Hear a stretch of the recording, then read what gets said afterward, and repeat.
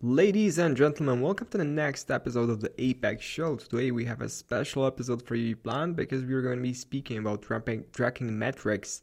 Why it's important to track metrics whenever, if you, whatever you're like doing, whether you're in fitness, if you want to get in shape, whether you want to, when you're in business and you want to grow your business, why it's important to track your metrics. So that's going to be the topic for today. It's actually something that I've been recently, even thinking about, just really in life, or I'm not sure if I'm a big philosopher here, but if you just think about that, like whatever you really want to achieve in life, you have always certain inputs and certain outputs. The amount of things that you put into the equation and then the amount of things you get out of the equation. Usually it works like the more you put in, the more you get out. Then there is also the multiplicator, in other words, the leverage that you use, which is the reason why some people get more out of the money, for example, that they put in, etc., etc. So just to get this point straight, there are many things where you can really, or many opportunities where you can really track metrics. And the first time I ever came into contact with this was when I was like maybe 12, 13 years old. And that was exactly when I started working out. So just to summarize the whole story, I first started running with my dad, and then he told me that he knows one guy. And just at the age of 12, he introduced me to the guy who owned the gym, and he was also kind of like a world champion and some kind of like powerlifting or something like that. And so immediately, the first thing we did, I didn't really start working out, but first we had a consultation with him, and he just gave me like, he measured my stats, like what was my body fat, what was my weight, and then he even took the scale, I'm not sure how you even call that, but he measured the circumference of my biceps and like chest and different muscle groups. And he noted it down to a piece of paper, and then every single month that I would come there, maybe every few weeks, I would just measure those stats. And I even have pictures still on my phone of those specific stats of how I was progressing. And the interesting fact that I observed there was that slowly my body fat percentage was getting lower and lower every single month. And at the same time, I was like the size of my muscle groups was growing larger and larger. So the reason, like maybe even for me, reflecting back on that, why it was such an important factor for me that I actually started somehow tracking these metrics of how I was improving myself, is because it even gave me this kind of like confidence when you see the first results. And maybe even in other terms, like, okay, if you get onto a scale and you lose a few pounds, it might give you more confidence. At the same time, if you're tracking metrics in your business and you see that your metrics have improved, then you're more motivated. So you kind of just persevere, or even like work on certain stuff harder, because you have more motivation, you have more drive. We are all emotional human beings, which are kind of motivated by when we are going forward, and when we really see that we are actually making progress with the effort we are putting in. So that was my first experience, and ever since then I was actually doing this only until I was maybe like 15, or I guess 15. Then I stopped doing that because I even switched to gyms, and ever since then I pretty much never really tracked my body fat percentage. Even when I went to a competition, like maybe there was different kind of tracking. Maybe that's also a thing that I would like to speak about, is that in fitness, it always depends on your goals, maybe, of the tracking that you do, because you can really focus on multiple different facets and things at the same time. When I was preparing on my European Championships in natural bodybuilding, that was the next level of tracking that we have installed with my trainer, who was helping me with the prep. So I was tracking my calories. When I was eating actually the food, I was tracking the weight, I was tracking the specific calories of like macronutrients, if those were proteins, fats, or kind of like fiber, or like protein, carbs. Carbs. So I was tracking that. I was tracking the weights, how many weights, sets, reps, everything. I was tracking how much that workout, how much cardio did I did in minutes, how many calories I burned there. tracking how much sleep I got every single night, and tracking even the sodium, and even tracking how much water I drank every single day. I mean, yeah, it was complicated, but that's kind of like the results, or that's kind of like the focus that you need to have if you really want to have the disproportional results in a specific area. And for me specifically, I won competitions, so that kind of paid off in that instance. And when I was just even like side by side with the people who didn't really give so much info or just give so much energy into the prep, now there was a big comparison between, like, just big discrepancy between me and them, that they actually weren't even my trainer later told me that actually the way how I was preparing was really serious, and most of those guys that went to the competition, they just even don't really treat it that hard. So I was like, okay, this is the really, like, I was just surprised that it worked like this.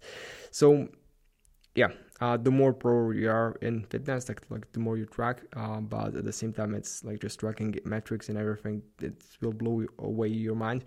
And it's important just to have, okay, one priority. That's a different maybe task or different podcast, different episode. Just really specify what are your goals, what are you really trying to achieve, and based on that, just really specify which things you really want to start tracking.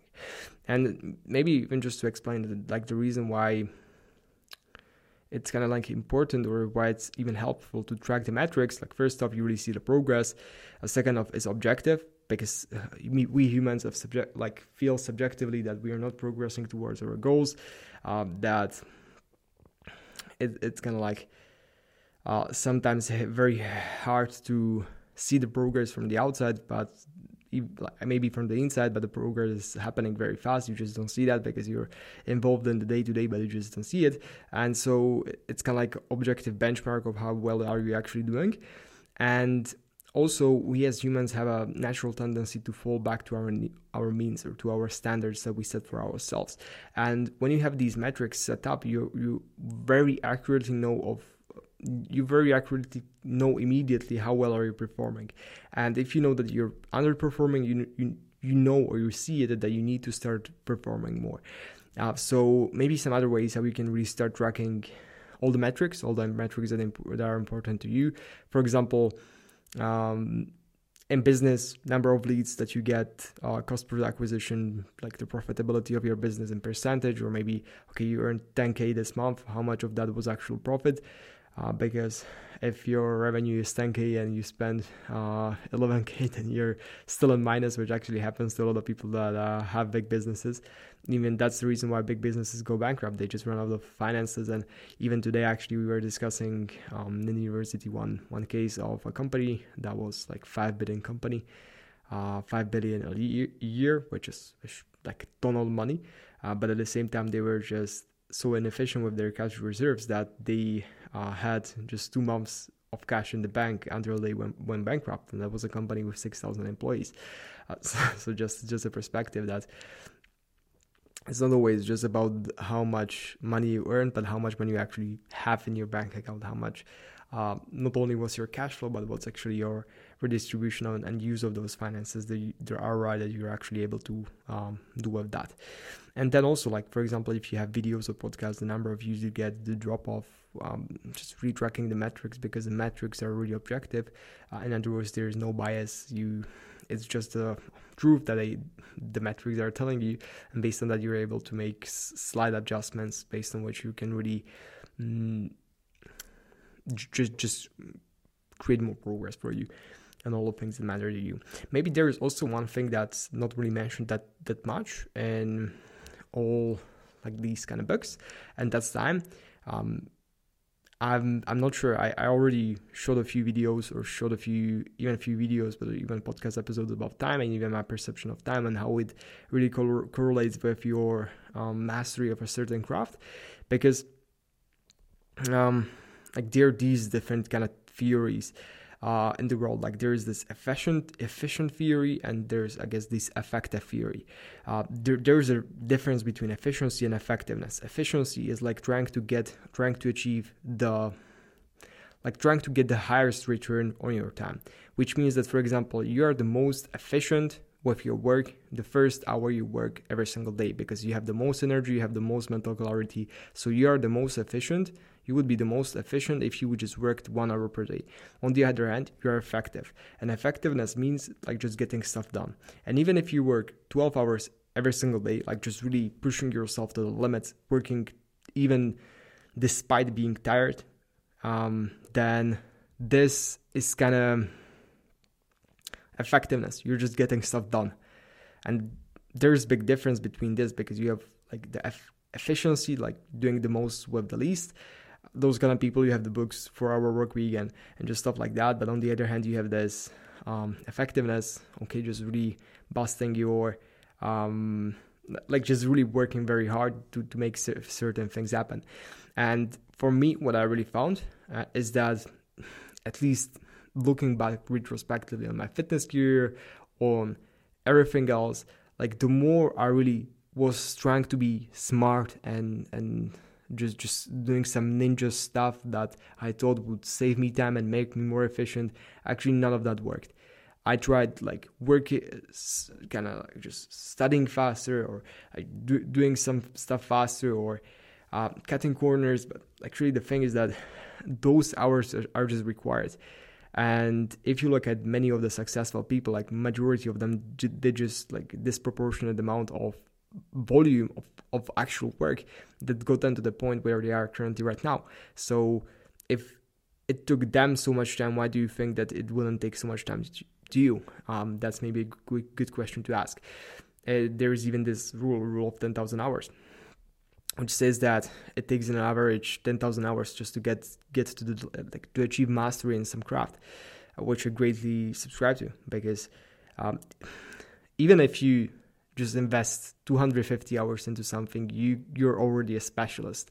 You know more about the topic than a majority of the people out there. But the actual thing is that, okay, if you invest 250 hours, that means that you would be sitting behind your desk. For example, if you would be working on your business, that means you would be sitting behind your desk for a full month without any day off, 30 days without any day off, for 8 hours and 20 minutes.